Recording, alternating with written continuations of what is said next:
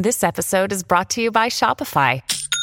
Forget the frustration of picking commerce platforms when you switch your business to Shopify, the global commerce platform that supercharges your selling wherever you sell. With Shopify, you'll harness the same intuitive features, trusted apps, and powerful analytics used by the world's leading brands. Sign up today for your $1 per month trial period at shopify.com/tech, all lowercase. That's shopify.com/tech. Join the only roundtable podcast in compliance with 5 of the top commentators in compliance. Check out the rants and shout-out at the end of each episode. Hosted by Tom Fox, the voice of compliance. Everything Compliance is a production of the Compliance Podcast Network. In this episode, we welcome Professor Karen Woody from the WNL School of Law to the Everything Compliance gang. Topics for this week's discussion include Karen talking about the wild west of cryptocurrency, Jay Rosen discusses the moral bankruptcy culture at Facebook and how the company can begin to come back from the abyss. Matt Kelly discusses the recent speech by SEC Director of Enforcement and what it may mean. Jonathan Armstrong looks at whistleblowing in the EU. Rants and shout-outs, of course, follow the commentary. I know you will enjoy this episode. Hello, everyone. This is Tom Fox. Welcome to the latest addition to the now award-winning Everything Compliance podcast.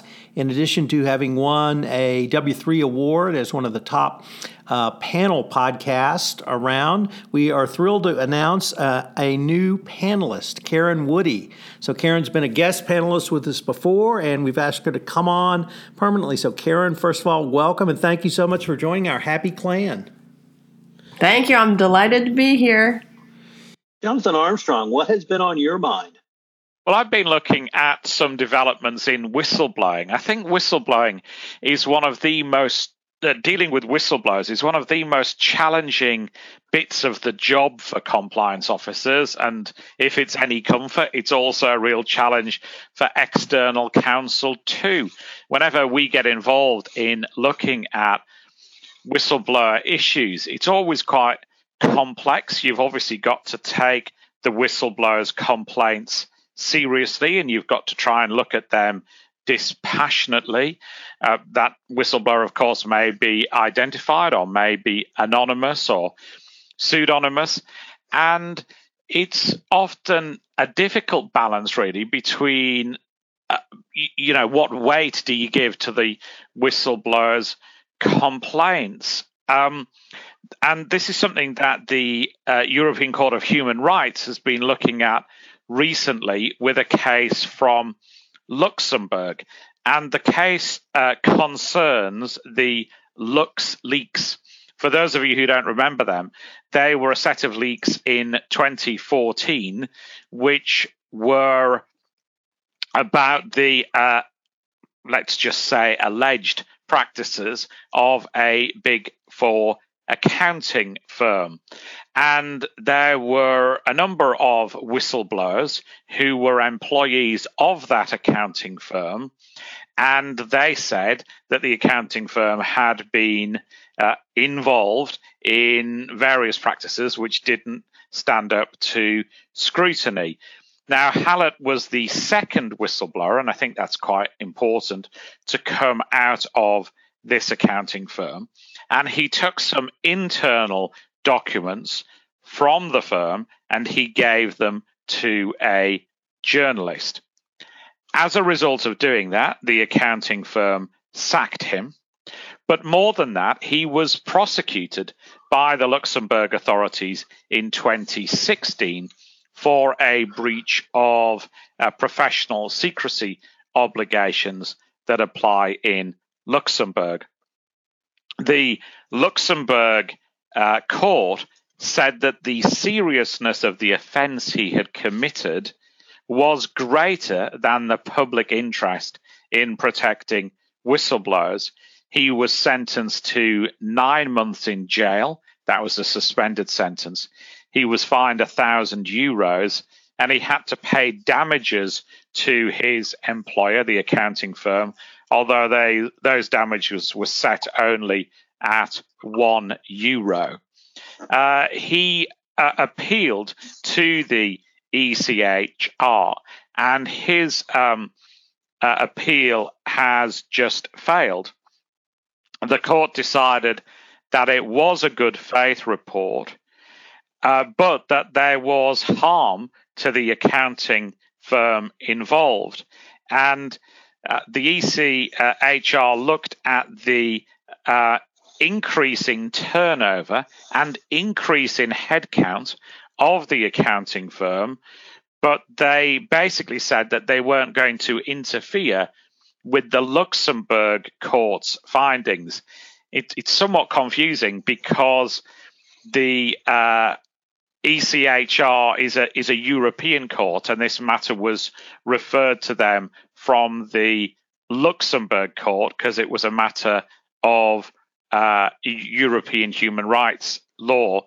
The Luxembourg court effectively said that there was no, the ECHR said that there was effectively no new information on which they could interfere. Now, my colleague Andre Bywater wrote on this case, and it's interesting that one of the court officials connected with us on social media after this report to point out that there was now an appeal that had been lodged, and we're obviously grateful for the court official, letting us know that. And the case will now go to the Grand Chamber of the ECHR, who might reach a different decision. But I think it's a somewhat troubling case for whistleblowers. Of course, it comes at the time when the SEC have just announced on September 29th that 2 whistleblowers had been banned from the SEC system. These are individuals who seem to have made gratuitous nuisance-related referrals to the SEC.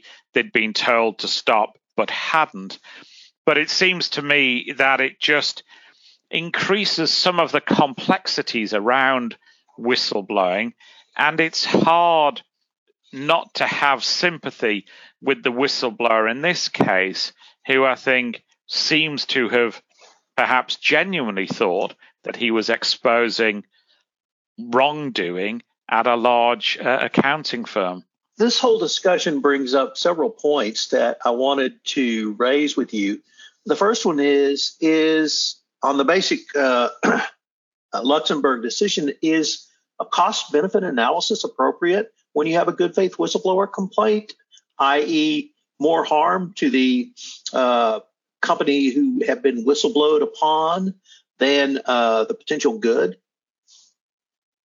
Well, it seems somewhat strange, doesn't it, to look at whistleblowing in those terms. I think that it was a major factor in the court's reasoning that he was the second whistleblower. These concerns were already in the public domain.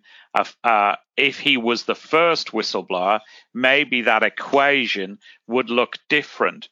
But clearly the court were looking at the potential harm to the accounting firm versus the public interest, and the public interest was less with a second complainant who, it seemed, didn't add that much to the complaint from the first whistleblower. So it could have been different if this was a unique whistleblower or Hallett was the first, not the second. But it does seem as if there is this balancing act. Now, of course, that's a really difficult balancing act for a corporation to imply internally.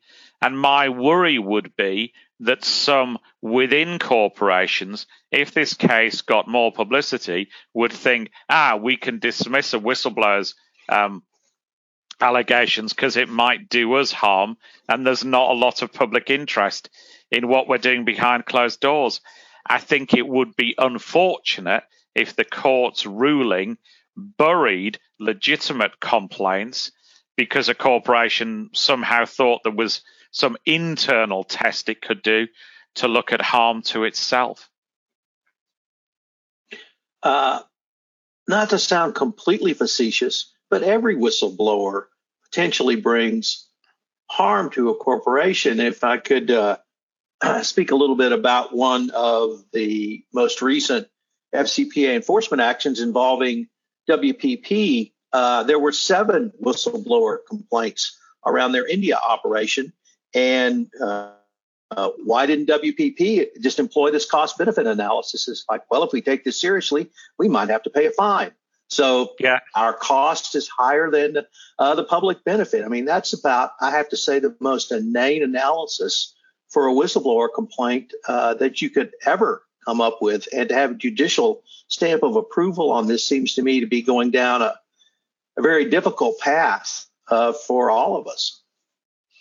I think that's right, and I think these are cases that the appeal, these are considerations that the appeal court will certainly look at. I think it's important to say that Europe is not anti-whistleblower in any way. We don't pay bounties as much as you do in the US to whistleblowers. There is a limited bounty program in the UK, but that's by no means widespread across Europe. And it's important to remember that there are new EU whistleblowing rules that are going through the member states. At the moment, the deadline is 17th December for EU member states to implement new whistleblowing laws. Some of them already have draft laws on the table which offer more protection to whistleblowers. The UK has always been different from the rest of Europe with laws to protect whistleblowers. The protections that the EU directive introduces are already largely part of UK law and the specific code as well. And as I say, in some cases, relatively small bounties up to 100,000 sterling can be paid in the UK. So I don't think it's open season on whistleblowers. And I think in some respects, this case has been unhelpful, but in some respects, it's against the tide that is supporting whistleblowers in making legitimate concerns public. And it also brings up another area I wanted to explore with you a little bit, which is the broader question of European Court of Justice vis-a-vis justice as perceived by the member states. And I understand that was one of the reasons that led to your departure from the EU. But if the European Court of Justice says that Luxembourg's, if not preference for money laundering, their preference for abject privacy is not a value that we as the European Court of Justice hold, isn't that really directly antithetical to a core value of its member state, Luxembourg? Yeah, this is where the European judicial system gets hideously complicated. But there's a difference between the European Court of Human Rights, the ECHR, and the ECJ, the European Court of Justice, aka CJEU. They're two separate courts, if you like. One's looking at the Human Rights Convention, and one's looking at the EU makeup. I'm sort of oversimplifying. Because it's hideously complicated, and I don't know the full the full weeds of it. So it's two separate systems. The ECHR is looking at human rights, and we've had some very interesting human rights decisions from that court over the years, including cases that have supported whistleblowing. There's a case involving the UK police, for example, and a senior police officer who had concerns about the way in which her police service was run.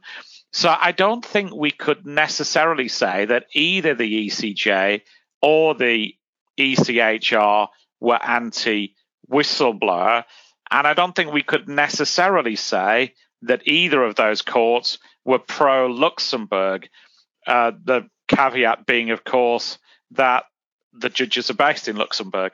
But But I think it is difficult to fit this judgment from the ECHR alongside other judgments that have looked at human rights particularly freedom of expression and the need to allow people to raise concerns about things that are happening in the in the wider compliance space. So I wonder, and this is a ponder, not a fact, if that's why the court official was very quick to respond to our social media cases and say, let's not go overboard. The case is already subject to appeal. Watch this space. Well, I think that's a great way to end your segment, Jonathan, because I think we'll certainly be watching this space. So, Mr. Rosen, lots happening in California, although a little bit north of sunny Southern California where it never rains. What has been on your mind this week? Well, I think like most people, Facebook has been on my mind. And Facebook, unfortunately, is no stranger to Capitol Hill. Over the years, its executives have repeatedly been hauled in for hearings amid the social media giant's various scandals. Let me just recount a few. Cambridge Analytica, Russian influence campaigns, privacy violations, the use of the platform to spread hate, fake news, and even facilitate genocide, secret data sharing agreements, security bugs, shady opposition research, inflated user metrics, and that was just for 2018. Since then, at least according to a blog post by a group of anonymous Facebook employees, things have gotten much worse on a number of existing and new fronts, from increasingly vocal charges of institutional racism to an employee virtual walkout protesting the company's continued refusal to police political speech, no matter how inflammatory, to intermittent advertisers' boycotts. Tuesday's hearing stood out for the strong performance of the whistleblower Frances Haugen. The former Facebook employee turned whistleblower shared her vast knowledge of the internal workings of the company through both her previous work and the thousands of pages of internal documents she reviewed and provided to lawmakers. And she explained the technical workings of Facebook's platform in a polished and uncomplicated way, citing real-world examples of the harm that they can and do cause. In a call with reporters following the hearing, Subcommittee Chairman Richard Blumenthal said he found Haugen's remarks compelling and credible. Frances Haugen wants to fix Facebook, not burn it to the ground, he said. Indeed, that may be one of her biggest assets as a reliable witness. She repeatedly told lawmakers that she was there because she believes in Facebook's potential for good. If the company is able to address its serious issues, Haugen even said she would work for Facebook again if given the chance. She also said she's against breaking up the entity, instead emphasizing collaborative solutions with Congress, or else these systems are going to continue to exist and be dangerous even if they're broken up. Haugen suggested that Congress give Facebook the chance to, quote, declare moral bankruptcy and we can figure out these things together, unquote. Asked to clarify what she meant by moral bankruptcy, Haugen said she envisioned the process like a financial bankruptcy, where there's a mechanism to forgive them and move forward. Facebook is stuck in a feedback loop that unfortunately they can't get out of. They need to admit that they did something wrong, and they need to help solve these problems, and that's what moral bankruptcy is, she said. When the experts weighed in on what went wrong at Facebook, they overwhelmingly pointed to its culture. Specifically, the story goes that its cult-like culture has contributed to the company's well-publicized wave of scandals by discouraging dissent and using peer review to artificially encourage collaboration. Can you cure a toxic work culture? In short, yes, you can, but it's going to take a lot of hard work and consistency. How do you know if your culture is toxic? Your people will tell you. Deadlines regularly slip, employee turnover is high, the rumor mill is active, people openly complain about the company, and you always plan to have a meeting after that meeting. In toxic cultures, information is not shared. People do not feel emotionally and psychologically safe, and ultimately the business suffers. Rebuilding trust is possible. Steady, consistent focus in the right places will help you gain traction and support of your efforts to be better. It's clear that all is not well at Facebook. Indeed, one might even argue the culture is sick. Well, how bad is the virus? The company is facing a culture crisis that is difficult to contain. The narrative about the company is to an alarming extent being shaped by outside forces, meaning that the company has lost control that it may have had over any culture-driven leader would like. Culture is the key competitive advantage the CEO can have full control over, but in Facebook's case, it almost feels as if it's spinning out of control. This case presents a warning to entrepreneurs, founders, and CEOs everywhere. When company culture is neglected, tiny hairline cracks start to appear. They do not seem important at the time, but if neglected, those cracks eventually become gaping holes. Facebook has a mammoth task on its hands on multiple fronts. Its culture should be one of its key priorities right now, and if your culture spins out of control, it's incredibly difficult to get it back. Trust, once broken, is not easily gained. Whether the current leadership at Facebook is up to the task remains an open question.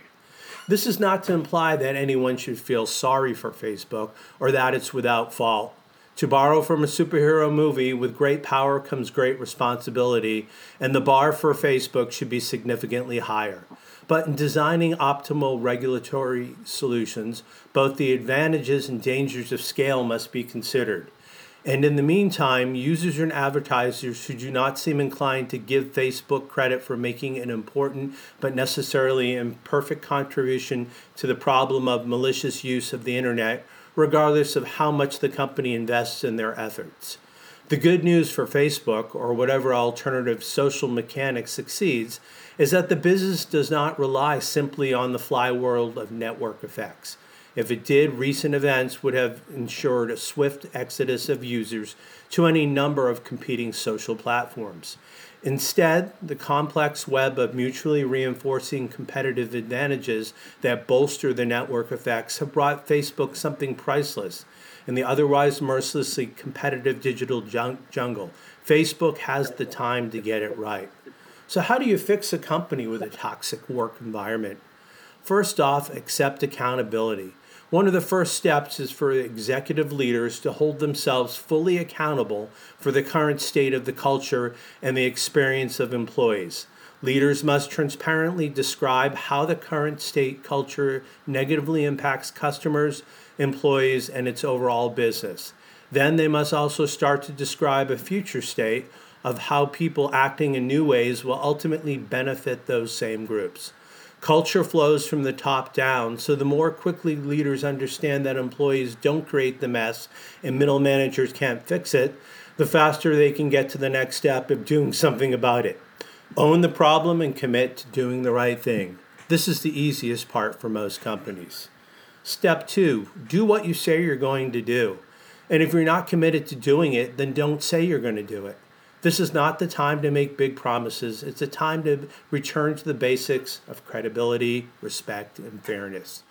Rebuilding trust is all about consistency, and this shows up most observedly in your actions. All leaders have to understand that they will be operating under a microscope, with their actions being evaluated and people waiting for a return to, quote, business as usual, unquote. They are also waiting for the signals that you are changing. Most frequently, companies realign their actions around their purpose. Maybe it's a return to your values or working on a new set. In any case, you must find something and commit to it. Finally, make a commitment to communicating with your organization. Communication is always key in any transformation, but when you're rebuilding trust in a toxic culture, transparent communication is the right place to focus. Transparency engenders trust, particularly transparency around where you are making a progress and where you are falling short. Sharing how you make decisions is an excellent way to demonstrate your commitment to a new way. This is where your middle and frontline leaders can get involved. Activate your leaders by asking them to share how they're making decisions and how they're being more transparent than before. giving more information and more context to people. When executives consistently articulate the how and the why behind their decisions, you invite people into the process of reshaping the culture. If done consistently and honestly, these three things will give you the firm foundation needed to begin to start rebuilding trust. Here is what we don't know. Can Facebook rebuild trust? Will this internet behemoth be able to chart a new cultural course? Or more likely, will they follow the breadcrumbs left in the forest by Wells Fargo and continue their path toward remaining a serial recidivist? Only time will tell. Tom? Jay, you've laid out a way for them to do so. Any thoughts on whether they're inclined to do so?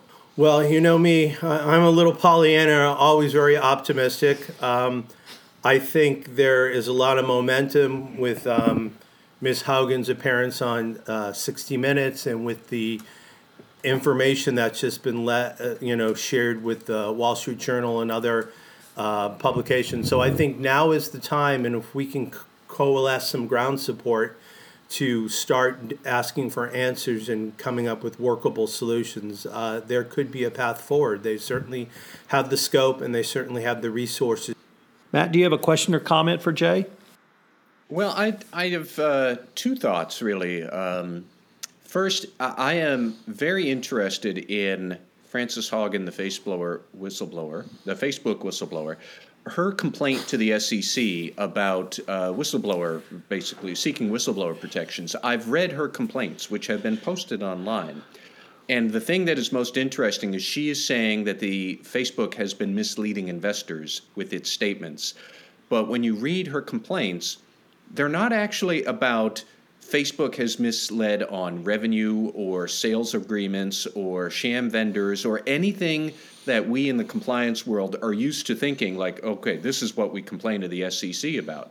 Her complaints are all about Facebook's ethical practices are misleading this way. They said that they would apply this level of scrutiny to everybody, but they're this secret club of famous people who don't have scrutiny. It's all of her complaints are that the Facebook has been misleading investors about its ethical priorities. Is that actually something that the SEC will then take an enforcement action on? I'm quite curious to see that. And a second, I have a broader picture or question about Facebook, and I think Facebook is in a lot of trouble. Not financially, because Facebook makes oodles of money. I am confident they will continue to make oodles of money, but from a governance and strategic perspective, it is not fun being Facebook right now, and I don't see how that's going to change. And let me float a question that somebody somewhere, please answer this for me, because I don't know what it is here. What does Mark Zuckerberg bring to Facebook anymore? Because I know that his technical chops must be formidable, and he was instrumental to Facebook when it started 20 years ago, but these days, he seems to be more of a hindrance for Facebook than a help. I can't imagine that strategically his choices here, look where they've brought the company now. The company's one of the most reviled in the world. Nobody likes Facebook. Senate Republicans and Democrats agree on not liking Facebook. They don't agree on anything, and they've agreed on this. That's really something. But at the same time, you're not going to dump Mark Zuckerberg from Facebook. He's their biggest shareholder. I believe he's chairman of the board. I know he's on the board. He's the CEO. He's the longtime CEO. So you can't get rid of him. But again, somebody somewhere explain, what is the value he's bringing to Facebook and its investors right now? Because he has built this empire of deception and immorality or amorality. There's no thought into it at all. And I don't know what the answer is going to be short of getting rid of him in a major overhaul, except you can't get rid of him. And what are we going to do if you're Facebook? I don't know. But they've, like I said, financially, they're probably going to be fine. And I know that counts for a lot. But still, there is this reality that, man, it must not be fun to be Facebook these days. Karen, on another podcast, you and I discussed Activision in the context of a SEC if not investigation, at least an inquiry into their employment practices. And we posed the question of, is that something the SEC could or should be looking at? Is this Facebook situation similar, or are ethics and compliance obligations that are stated in public documents something that the SEC should be looking at? I think it's a great question, and I saw that analogy, just in listening to what Matt was saying about whether or not the culture here is enough to give rise to something that's problematic to the SEC. Just what Haugen is alleging is happening, you're right, might not necessarily go straight to the bottom line, but has to do with what the culture is. And so it is similar to the Activision, I think, situation where there's a toxic work culture that's been alleged, and the SEC got involved. And certain people, certainly academics have suggested that maybe that's not the role of the SEC to kind of be stepping in almost like the EEOC, like an employment, watchdog here in terms of the employment conditions. But I think you're right, Tom. When companies write things in their filings that say things that are, we have a great culture, we have one of the best places to work, which was the situation at least for Activision. When you can pull that statement up out of their Ks or any of their other filings, in theory that does open the door for the SEC to inquire about the fact that that is not a true statement in a public filing. I mean, it does mean that the SEC maybe is able to investigate everything, even sort of general boilerplate. But we saw that even in the Goldman Sachs case about that had more to do with a class action, but it was basically based on boilerplate, that we are a compliant company. And so you see people starting to piggyback on small statements in these filings that include just general, this is what our culture's like, and if there's some indication that that's not the case, then maybe there is a road for the SEC to walk down to investigate that. That is, again, sort of seemingly outside of what typically the SEC should be looking at. All very interesting. So thanks, Jay. Matt, I think there was a recent speech by the SEC Chief of Enforcement that intrigued you. If I've got that right, what was it and what so intrigued you? Yes, you do. This is, I guess, sort of breaking news for the Everything Compliance podcast, because this speech only happened yesterday afternoon. What happened was the SEC's new director of enforcement, a man named Gurbir Grewal, Mr. Grewal gave his first speech as enforcement director, and he was speaking to an audience of broker-dealers, mostly about broker-dealer regulations that we don't need to get into for the broader compliance audience. But he did spend a fair bit of his time talking about corporate penalties and monetary penalties the SEC might impose on corporate offenders on top of any disgorgement of ill-gotten gains or interest that you might wind up also paying. And Tom, I was really intrigued because Mr. Grewal was basically saying that corporate penalties will need to go up because clearly they are not deterring misconduct. And he is echoing other statements about the SEC's penalty policy that we've already talked about this year from Commissioner Carolyn Crenshaw. Now, I have long said that Ms. Crenshaw is talking about policies not just to hear herself speak. Listen to what she is saying. She is sketching out big strategic ideas about more aggressive use of penalties, and I get that.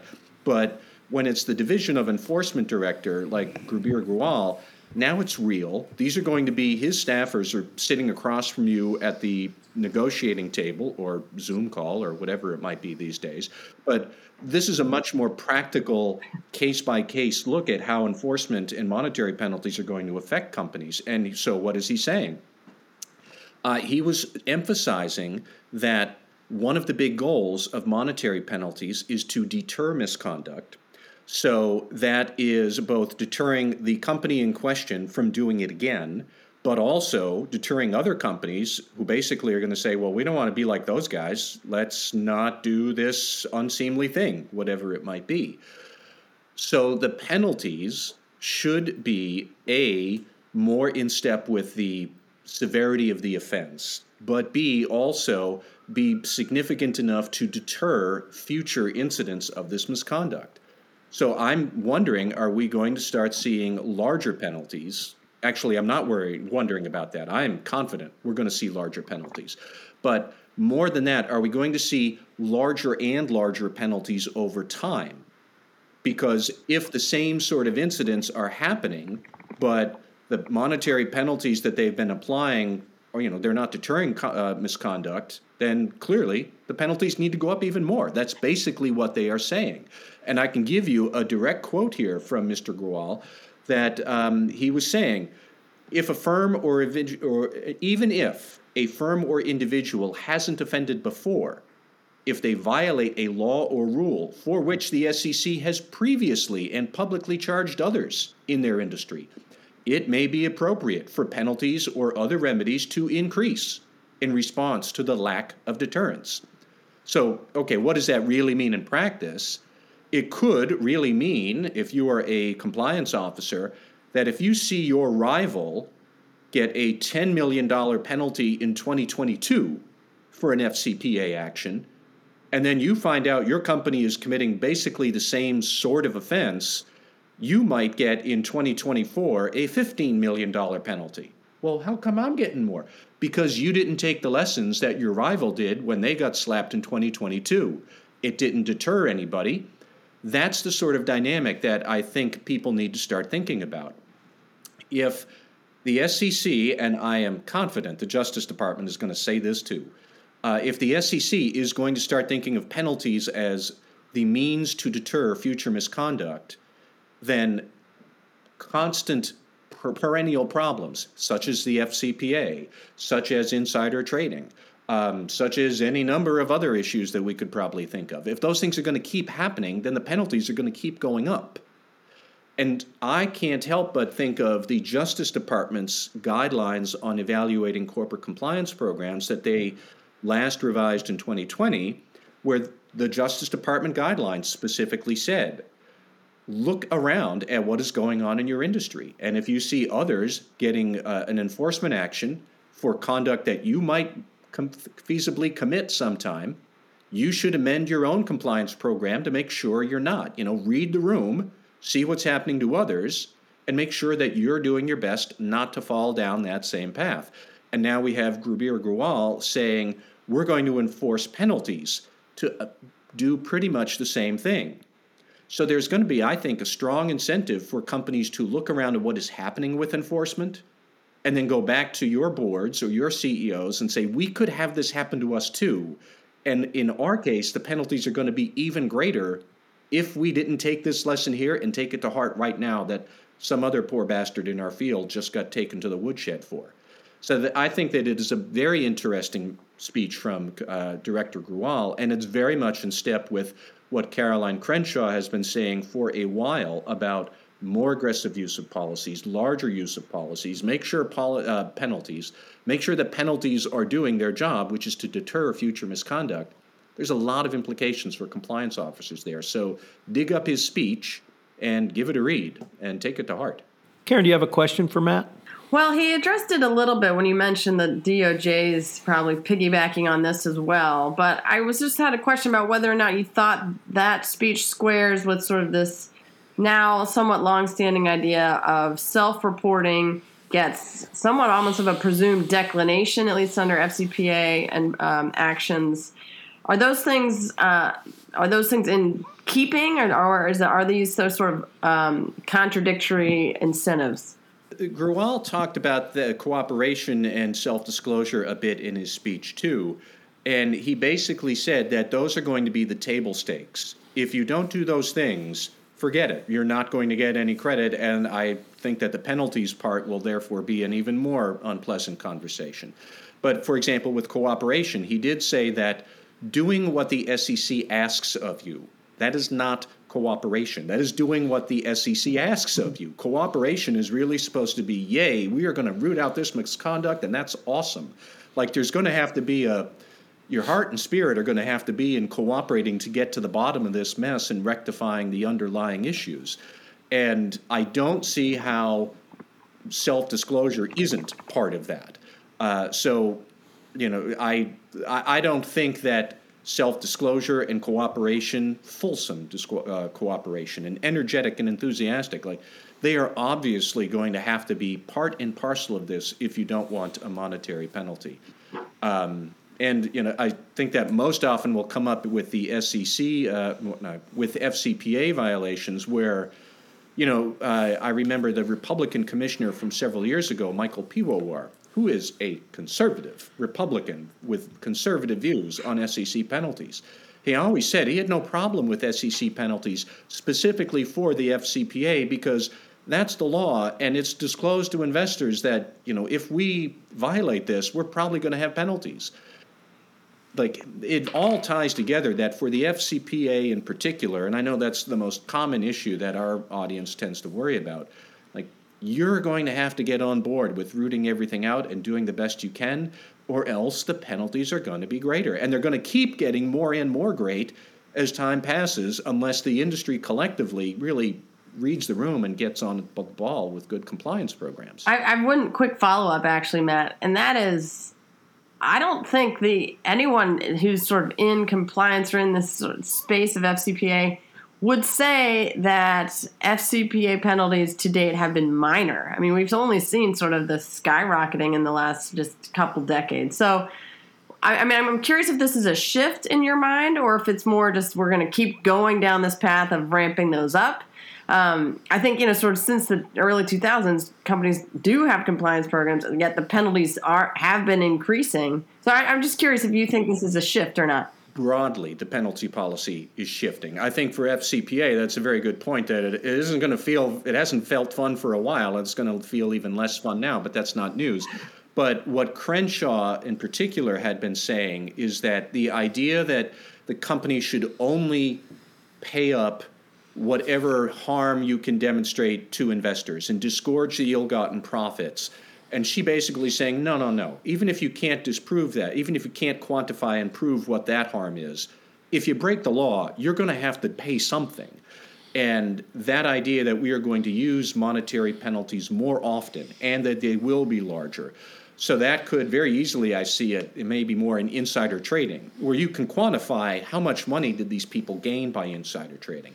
Or an accounting fraud. You could quantify how much revenue did they get through, some sort of accounting gimmick. All of that disgorgement is still going to have to happen, and then there's going to be more penalties. And a lot of Republicans would say, let's just keep it to what harm was imposed on investors. Crenshaw's saying, no, let's keep that part, and then remember, somebody somewhere broke the law. There has to be a punishment. That's a penalty, and so that comes on top. That's probably not a novel idea with the FCPA, but it probably is going to feel novel for a lot of people in a lot of other types of misconduct. Certainly when you look at the kind of loosey-goosey Trump administration approach to policies. And so I'm curious to see how that shakes out. We both looked at the WPP FCPA enforcement action recently announced by the Securities and Exchange Commission, and I think we both commented on the amount of the penalty as opposed to any profit disgorgement. Do you think that any of the comments or thoughts, rather, you've had around this speech from yesterday came into play in the WPP case, or, number one, was that really too early in the Biden administration to have that influence, and/or was the conduct of WPP itself so egregious that it led to the higher penalty? Well, I suspect that the WPP penalty, which was $19 million in total, but 40% of that was a penalty. I think $8 million out of 19. I think that is a precursor of what we will see. Like what WPP did, it was really bad. I mean, they had red flags flying all over the place that they turned a blind eye to for years, and big, precise roadmap red flags of exactly what they should have been looking at that they ignored. So the misconduct was egregious, but the amount of money that was gained was not. So, you have to try and sit down and do the calculus there about what was disgorgement, what was appropriate. If you saw a really large profit gain, but not necessarily as egregious ignoring of the red flags, would that result in a smaller penalty? Like, I don't know. We could game that out. But I do think that WPP is a sign of things to come, yes. All right. Well, once again, welcome to our newest panelist, Karen Woody. Karen, I've been wanting to ask you about the Wild West of cryptocurrency, and I was trying to think of an analogy, perhaps in my professional career, where we seem to be at really the starting point of some regulatory dialogue. And at first I thought about the internet, then I thought about sort of the late 90s .com, but I'm not sure those are appropriate analogies. But what's the Wild West of cryptocurrency? Where are the regulators, or where do you see any of this going? Hi, thanks for having me again. I'm happy to be here. This is great. I will say, in terms of crypto, the Wild West of crypto is a saying actually that Chairman Gensler of the SEC coined himself. I mean, maybe not coined that, but he mentioned that in a speech about 6 weeks ago, and he still keeps mentioning that, of saying, this does feel different, this feels new. Regulators are trying to get their arms around this entire industry that is now over, I think, $2 trillion in assets that are being traded in these sort of online cryptocurrency platforms. And so we've had a number of issues that have come into play when we're trying to get our arms around this. And that is, the first is, which regulator should be taking the lead on this. And a lot of that turns on really what is the ultimate question about cryptocurrencies, and that is whether or not those are considered securities. And then, of course, when we decide whether something is a security or not, or the calculus that we have to look at for that is an old test that comes from a 1946 case that was the SEC versus Howey. And out of that case, we've established sort of the criteria of what it means to meet the definition of a security. And if something does meet that definition of a security, then it needs to be registered with the SEC. And so how or whether or not these initial coin offerings or other sort of products that are done in the crypto sphere meet that definition is something people are still trying to wrestle with. The previous chair of the SEC very much said he thought all cryptocurrencies were securities and should be registered and regulated by the SEC. Also in the mix is the CFTC, as well as others, the Fed, the Treasury, the Office of the Comptroller of the Currency. There's a number of regulatory agencies that have a bit of their hand in trying to get either sort of jurisdictional authority over this or just some understanding of what's going on. And so Chairman Gensler was just, again, this week in Congress and trying to, again, double down on whether or not the SEC should have a role in this. And his, major push is that investors will be hurt because of this unregulated area of cryptocurrency. So again, he's sort of saying we need to protect investors against fraud and manipulation that occurs in that space. And so he mentioned that there are certain areas that he's asked his staff to create rules around or certain regulations. And the projects that he has his staff working on are obviously everything that deals with the offer and sale of these tokens, also general regulation of the trading platforms that they're traded on. Another area that's related to cryptocurrencies are this idea of stable coins, so coins that are pegged to a currency that is not a cryptocurrency. And so we've seen, again, all these different sort of financial products or coins, and people are trying to figure out how, what definition they fall under, and so how then should they be regulated. Gensler obviously is very much pro-regulation. But as always, we've seen some pushback from others, notably even one of the other commissioners, the Republican Commissioner Pierce, has very much pushed back against this and argued that, there shouldn't be as much regulation or SEC involvement in this space. We also this week had a member of Congress from, I believe, Minnesota, who is the co-chair of a group of lawmakers who have a group that is dedicated to looking at blockchain and decentralized finance issues that cryptocurrency falls under. And he's very much, again, trying to push back against this idea that there should be increased oversight. And in his, ironically, I think the pushback is to say that if we have increased oversight, then that will hurt investors because that will automatically drop the value of these things once people realize they'll get regulated. To me, that seems like a bit of a circular argument, but that's certainly the sort of the landscape of where we are with that. And of course, there have been very notable public sort of dispute, we should say, I guess, between the SEC and major players in the crypto space. Just, I guess now a year ago or so, we had the SEC bring enforcement action against Ripple. And then now we have sort of the very high-profile situation of Coinbase. And Coinbase is one of the cryptocurrency exchanges where people buy and sell securities. Coinbase is unique because it actually is publicly traded. It went public earlier this year, but recently announced plans to have a product called Lend, which would have essentially been a cryptocurrency lending program in which they would pay interest on loans. And that very much fell under the definition of a security, and the SEC threatened to sue them over that product.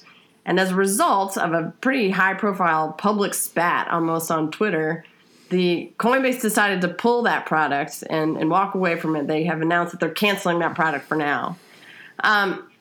One thing I think was an interesting article I saw this week that was actually in the New Yorker, and the argument on that piece sort of suggested that there maybe is almost an angle on the lack of clarity being to the SEC's advantage, meaning that once we do have more clear regulations about what counts as a security, what will be regulated, how that regulation will happen, that actually will produce sort of more loopholes, or this very much mobile new technology shifting to get around those regulations. So the argument was something like the vagueness maybe is something that is behooves the agency right now.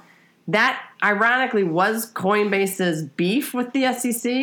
They said, hey, we're trying to comply, we're doing what we can, but we don't have any guidance on what that means. And so it was an interesting argument, like I said, in an article this week that said maybe that's sort of not a bug, but that's a feature. So that's, I think, where we are. It'll be anyone's guess how much traction we have, because we have, lawmakers actually on both sides of the aisle pushing back somewhat against too much regulation of this. But at the same time, obviously, there are a number of people who are very concerned because this is a huge, huge area of, there's a ton of assets on it, and arguably a lot of people who lose money very quickly in this space, which is why the SEC does very much have an interest in stepping in and regulating it. So, Karen, has there been a call for commentators or outside parties to either assist or, as I said, comment, have academicians such as yourself or others who focus on the SEC? Or is your group being used as a resource?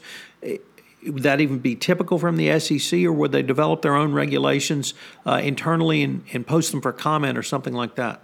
Oh, there have been a number of academics even who have testified in Congress, and I think are very much involved in trying to figure out how to regulate these things. It's interesting because the article suggested that, so much of this is such a new, hot technology, which I think is the analogy to what you said before about the rise of the internet, that regulators are often on their back feet because they're not sort of the most innovative. And so, of course, I think they're looking for guidance from people who maybe are more closely following this, who maybe are in the industry or certainly are studying the industry, because they, I think, are trying to get some understanding of even what's going on. So there certainly are a number of people. This is a place where we've seen a lot of lobbying. There's now a, I think it's Chamber of Digital Commerce has been set up by, I believe it's co-founded by Mick Mulvaney, who used to be a Republican congressman. So, but like I said, there's also people from the other side of the aisle who are joining that to make sure that that cryptocurrency is, one, still available and easy to trade, and maybe there'll be some sort of compromise or middle road where that still allows ease of trading, but with additional regulatory guardrails. Matt, do you have a question or comment for Karen? Well, a comment that might turn into a question by the end, but I do think that the one regulatory agency we haven't mentioned yet that I think is important for a lot of listeners is the Justice Department, because we have to remember that a big reason that people use crypto is to pay ransomware or do other not nice things.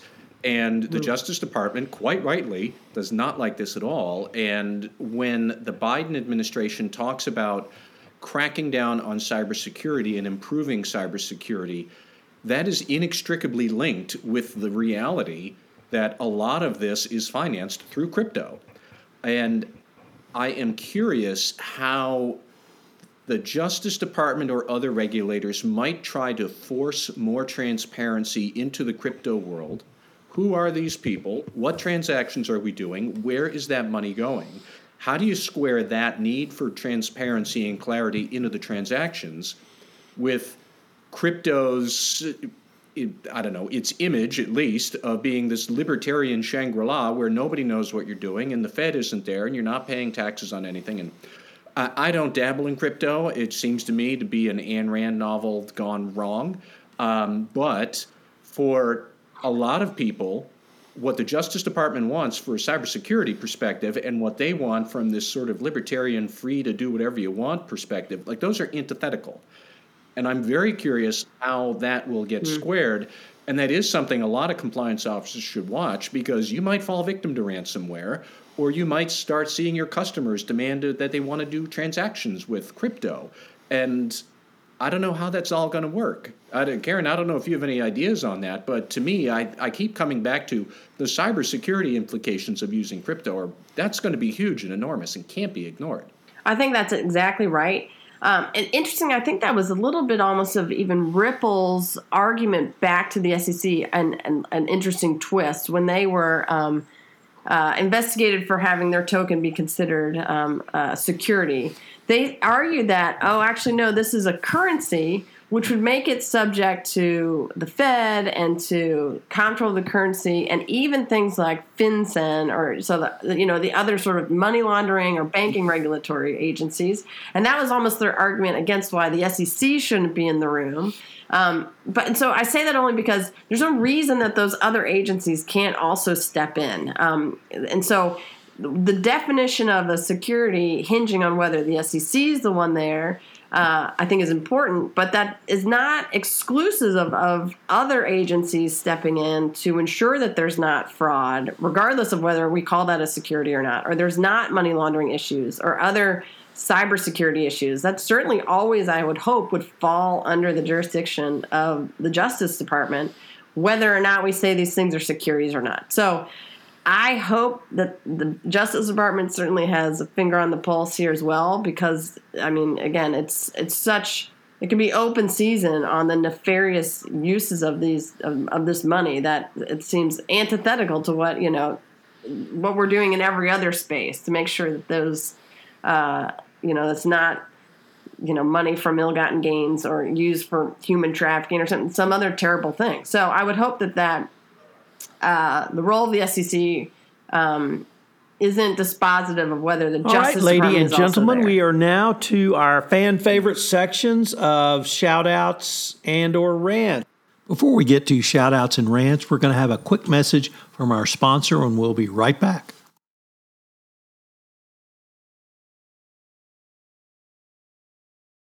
Another day is here, and you're ready for it. What to wear? Check.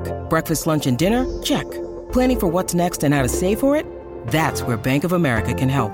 For your financial to-dos, Bank of America has experts ready to help get you closer to your goals.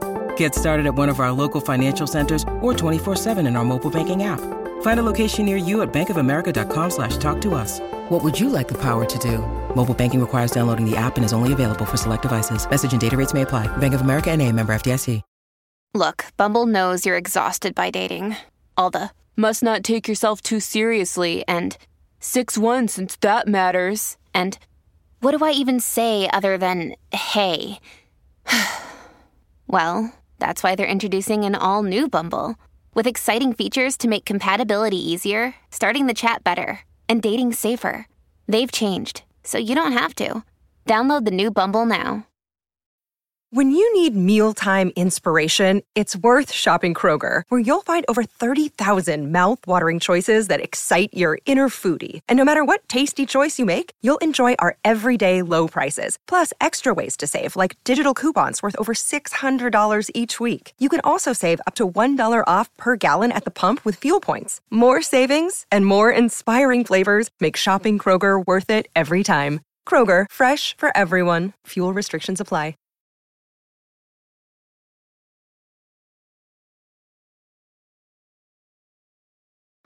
Jay Rosen. 40-0 over the Houston Texans. 35-0 over the Dolphins. 43-21 over the Washington football team. You know me as being a big Boston homer, but I want to direct everyone's eyes to the late game on Sunday, where Josh Allen will take on Patrick Mahomes and the Kansas City Chiefs, and I say that's the preview of the AFC title game. And as Boomer says, nobody circles the wagons like the Buffalo Bills, so this goes out to you, Lisa Fine. It's looking good. Let's hope you can hold it up for the rest of the season. Matt Kelly. Shout out to, of all people, Kareem Abdul-Jabbar. I guess we're going to keep going with the sports metaphors for now. And what Kareem, or Mr. Abdul-Jabbar, I suppose I should say, his recent essay that he wrote about getting vaccinated and vaccination requirements for the NBA, which I thought was spot on, very well written. He rightfully stepped up and said, of course the NBA players should be vaccinated, and that while there are some holdouts among the 250-ish number of actual players in the NBA itself employs thousands and thousands of people, and there are going to be many others who attend NBA games or who work in concession stands or something else. Like the NBA's extended enterprise is many, many, many thousands of people who all might have some exposure to this COVID virus because there are a few knuckle draggers in the NBA who don't want to get vaccinated. And that is ridiculous. And Kareem Abdul-Jabbar took them on head-on in this wonderful essay that he wrote a few weeks ago. And I especially liked his line about one of the anti-vax holdouts, Kyrie Irving, where he basically said, the NBA will survive without Kyrie Irving's services. And I could not agree more that this is exactly the position the NBA should take, and I applaud all of the teams that have been driving vaccination requirements for their players, for the staff, for everybody else. My inner Celtics fan, it is a little bit difficult for me to keep on plugging away for Kareem Abdul-Jabbar, since I remember when he was a Laker in the 80s, and I used to hate him then, but he is an excellent human being now, and his latest essay in favor of COVID vaccinations just keeps proving that. Karen Woody. I have to diverge from the sports analogy because mine is the sheer tourism plug. It's a shout out to, right now I'm sitting in a beautiful place right outside of Brown County, Indiana, where I'm here for a wedding, and the trees are turning, and it's a spectacular place and a beautiful park. I have nothing good to say about the Colts, even though I'm here in Indiana, so I won't. That's all I have to say sports related. But it's a beautiful place, and so, again, not a place many people might frequent unless they have ties to Indiana University or elsewhere, but I'm giving a shout-out to this spectacular place in the world. Well, I'm going to go in a different direction, although I suppose you could say it's sports-related. And my rant is about Waller County, Texas. If you don't know where Waller County is, it's the county adjacent to Harris County, which is where Houston is, one county west. Waller County used to be a pretty rural county, but in Texas, because of our oil money, we have great county roads. And for 25 years, Waller County has been the place where cyclists do training rides, and particularly on the weekend. Well, the Waller Countyites, the people who live there, do not like cyclists on their roads, and they have harassed and otherwise made riding there considerably more difficult over the years. And I have personal experience in this, so I will relate that in a moment. But on September 9th of this year, a 16-year-old driving a diesel pickup truck attempted to, quote, roll coal over 6 riders. And what that means is you blow diesel smoke in their face. While trying to do that, he picked up his cell phone and then he managed to run over those 6 riders. 2 were life flighted out, 2 went by ambulance, and 2 didn't have to go. They were able to go to the hospital on their own. But that's not my rant against that idiot. My rant is against Waller County, because Waller County came out there and allegedly investigated. They let the kid go. They didn't interview him. They have not charged him with anything, not so much as a ticket for negligent driving. And here's the personal part. On September 28th of 2009, about a mile from where this event happened, I got taken out by a Hummer in Waller County. When the police came, what did they give him a ticket for? No insurance. So, to Waller County, the most pathetic law enforcement group, they've yet to charge him. They've said they can't see anything wrong with what happened. It just, 6 people got run over by a truck. I guess it happens every day in Waller County. Jonathan Armstrong. Well, I have a shout out, and I know it's a couple of weeks ago now, but I think I'm still fairly joyous about the achievements of Emma Raducanu. So for those of you who don't know the story, this is a tennis player who was born in Toronto to a Romanian father and a Chinese mother. She moved to the UK when she was 2, and she recently beat Leylah Fernandez to win the US Open. Not only did she win it, she won it as a qualifier, obviously not seeded, and she didn't drop a set. There'll be a future trivia quiz question, I'm sure, as to what was the only other tournament she won prior to winning the US Open. And anyone who listens to this podcast can get ahead in that compliance quiz question when it appears by remembering that her previous victory was at the Deccan Gymkhana Club in Pune, India, where she won about $25,000 versus the, some say, $20, $25, $30 million she'll win from winning the US Open in terms of the prize money and the sponsorship and the appearance fees as a result. In one tournament, she went from 338 in the world to 23rd. And I think there's some interesting lessons for CCOs here as well. She's obviously an aspirational figure in what she did in this tournament. And I think it tells us all that there are moments in our life when we need to be fearless. She's talked about her fearlessness. She's talked about the fact that she'd already got her return flights booked after the qualifying tournament, but that she thought that she had nothing to lose. She's talked about living in the moment, which I think is a great lesson for us. Sometimes we have compliance crises where we don't know how it's going to pan out in the next 14 days, the next month, the next year, the next 3 years. And I can remember a colleague of mine saying, in the middle of one of these crises, you've only got to have a 3-day plan in a crisis. Don't try and plan ahead too much. And I think this is, again, what Emma's told us, that living in the moment is sometimes the best policy. And then the third area I think that that Emma teaches us is you've got to focus on what you can control. You can't control your opponent. You can't control what your opponent is going to do. You can influence that by the shots that you play and your own strategy. But if you focus on your strategy and your game, you've got a greater chance of success. So shout out Emma Raducanu. So that concludes this episode of Everything Compliance. I can't wait till our happy gang gets together again for another session. Thanks to everyone. This is Tom Fox again. Thank you for listening to this episode of Everything Compliance.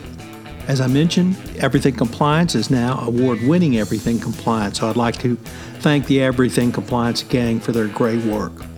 We have a new podcast on the Compliance Podcast Network, Design Thinking in Compliance, where with my co-host Karsten Tams, we take a look at compliance using the social engineering tool of design thinking to help improve the efficiency and the effectiveness of a compliance program. So check out Design Thinking in Compliance on the Compliance Podcast Network.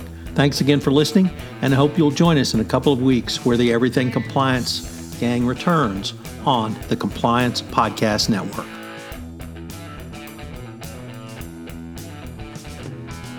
This podcast is a part of the C-Suite Radio Network. For more top business podcasts, visit c-suiteradio.com.